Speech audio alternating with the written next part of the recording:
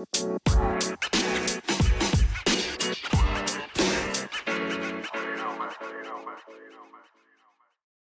right, what's up, everybody?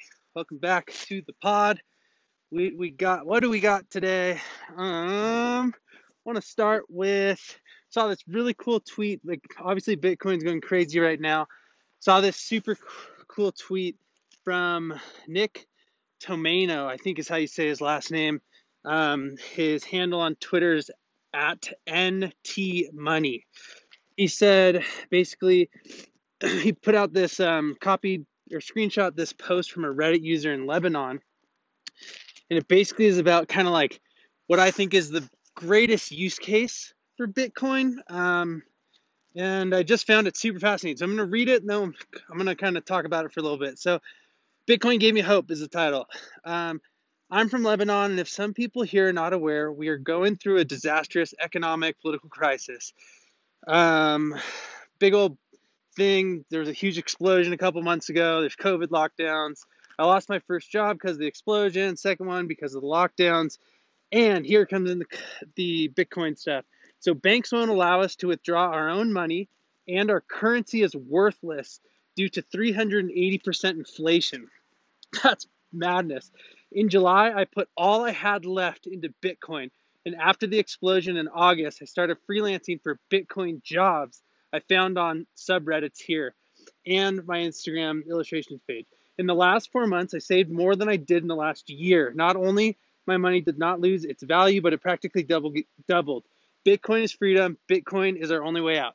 So there's some parts to this that are super fascinating. Not everything here is like, at least my take, not everything here is totally correct. But when he's talking about the ability for him to work and make money that is worth more than his country's currency, God, that's really freaking cool. That's a big deal.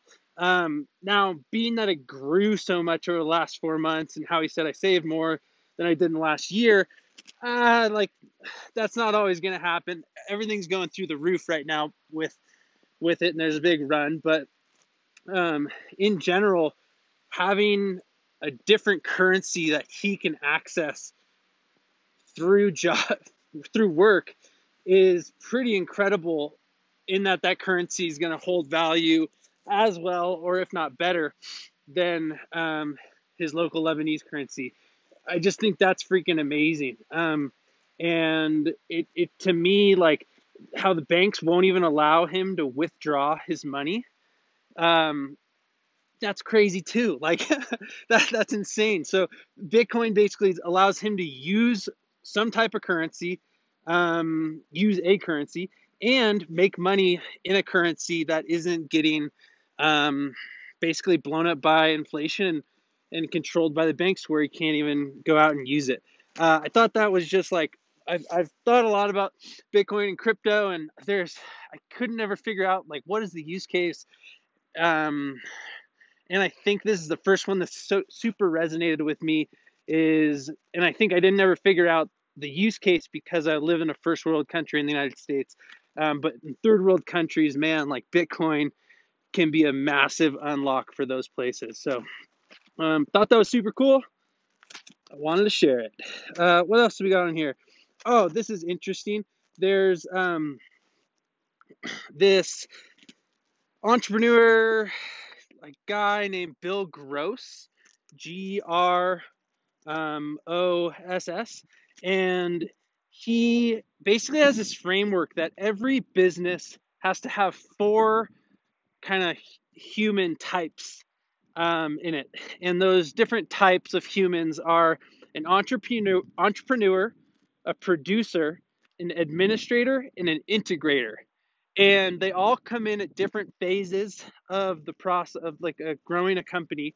But you can't have a successful large company, like actually working company, without someone that's playing um, each of those different roles. And so he talked about how in the early stages, you basically need an entrepreneur and a producer. So the entrepreneur is like really good with the ideas, coming up with the vision of where things should go. The producer basically hears those things and is really, really good at putting them into play, putting them into practice. Uh, while in the start, you need to have both of those to get going with things. Down the road, once, let's say, you start to have product market fit, that's when the administrator and the integrator come into play to kind of help you scale that product market fit. So it's almost like as you're searching for product market fit, you want the two roles of entrepreneur and producer. And once you get that product market fit and the market is pulling you to basically produce more faster than you can, that's when you need the next two roles of administrator and integrator coming into play. um, all right, what else do we have on the list?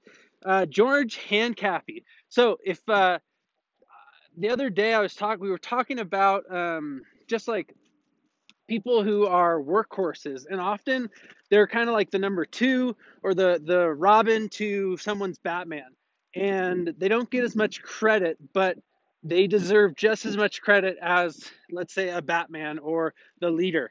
And back in the time when Lance Armstrong was winning all his yellow jerseys with the Tour de France, he had a team member on his team named George Hancappy.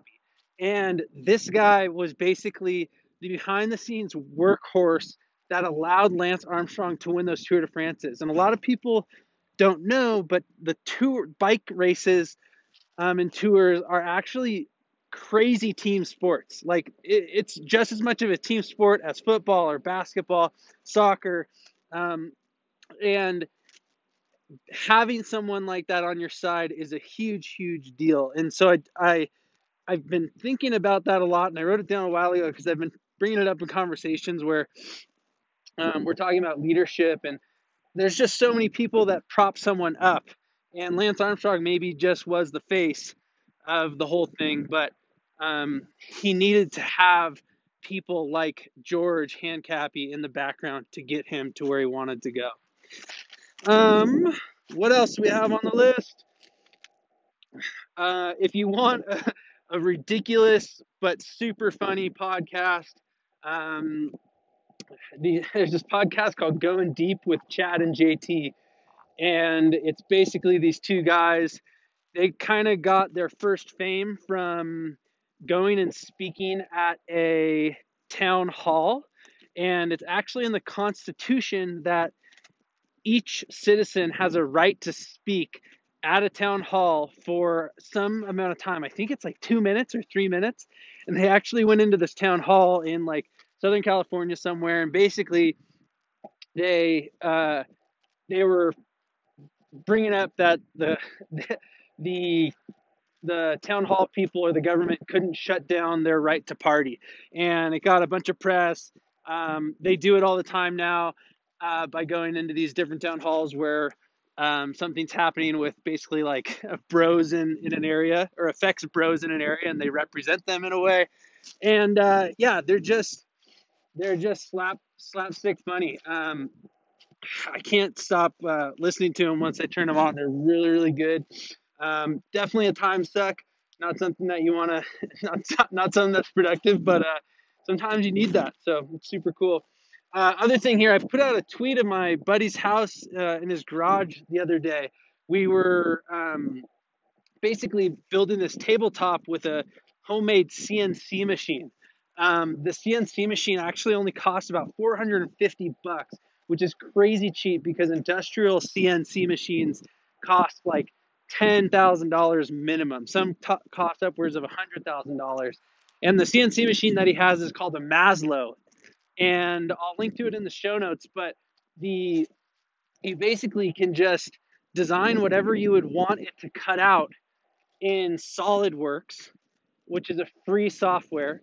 And then basically you set it up, you get like a normal router, and set it all up, hook it into this normal router, put the bit in the router, and then basically you take the SolidWorks design and download it into G code, which is just a click of a button, and then you upload it into the little device on the Maslow, and basically you click play after kind of getting it set up, and it'll cut out whatever you want. And so we were cutting out these cool like spiritual circle shapes. I forget what they're called. Mandalas. I could be butchering that, but yeah, it's pretty amazing. I have it on my gift list. It's in the next year or two. I'm totally gonna get one, and it'd just be a wonderful, easy way to make custom furniture for the house, which I enjoy doing. And yeah, could be a cool thing for you too. All right, hope you're having a great day. I'll talk to you guys tomorrow. You.